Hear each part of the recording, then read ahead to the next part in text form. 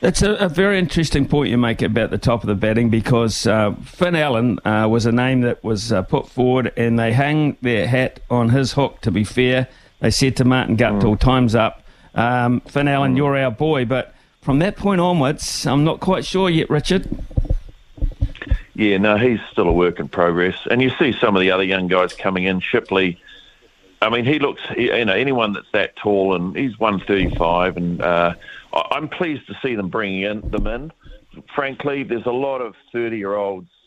That test series in Pakistan, I think, for the two tests, I don't think they had a single player under 30, and that really worries me.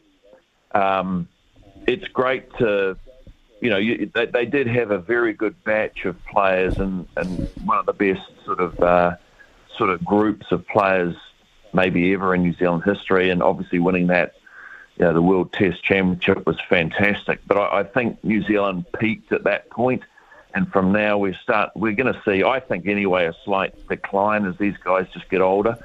And I just think we've got to start bringing these young guys in, the Finn Allens, the Shipleys.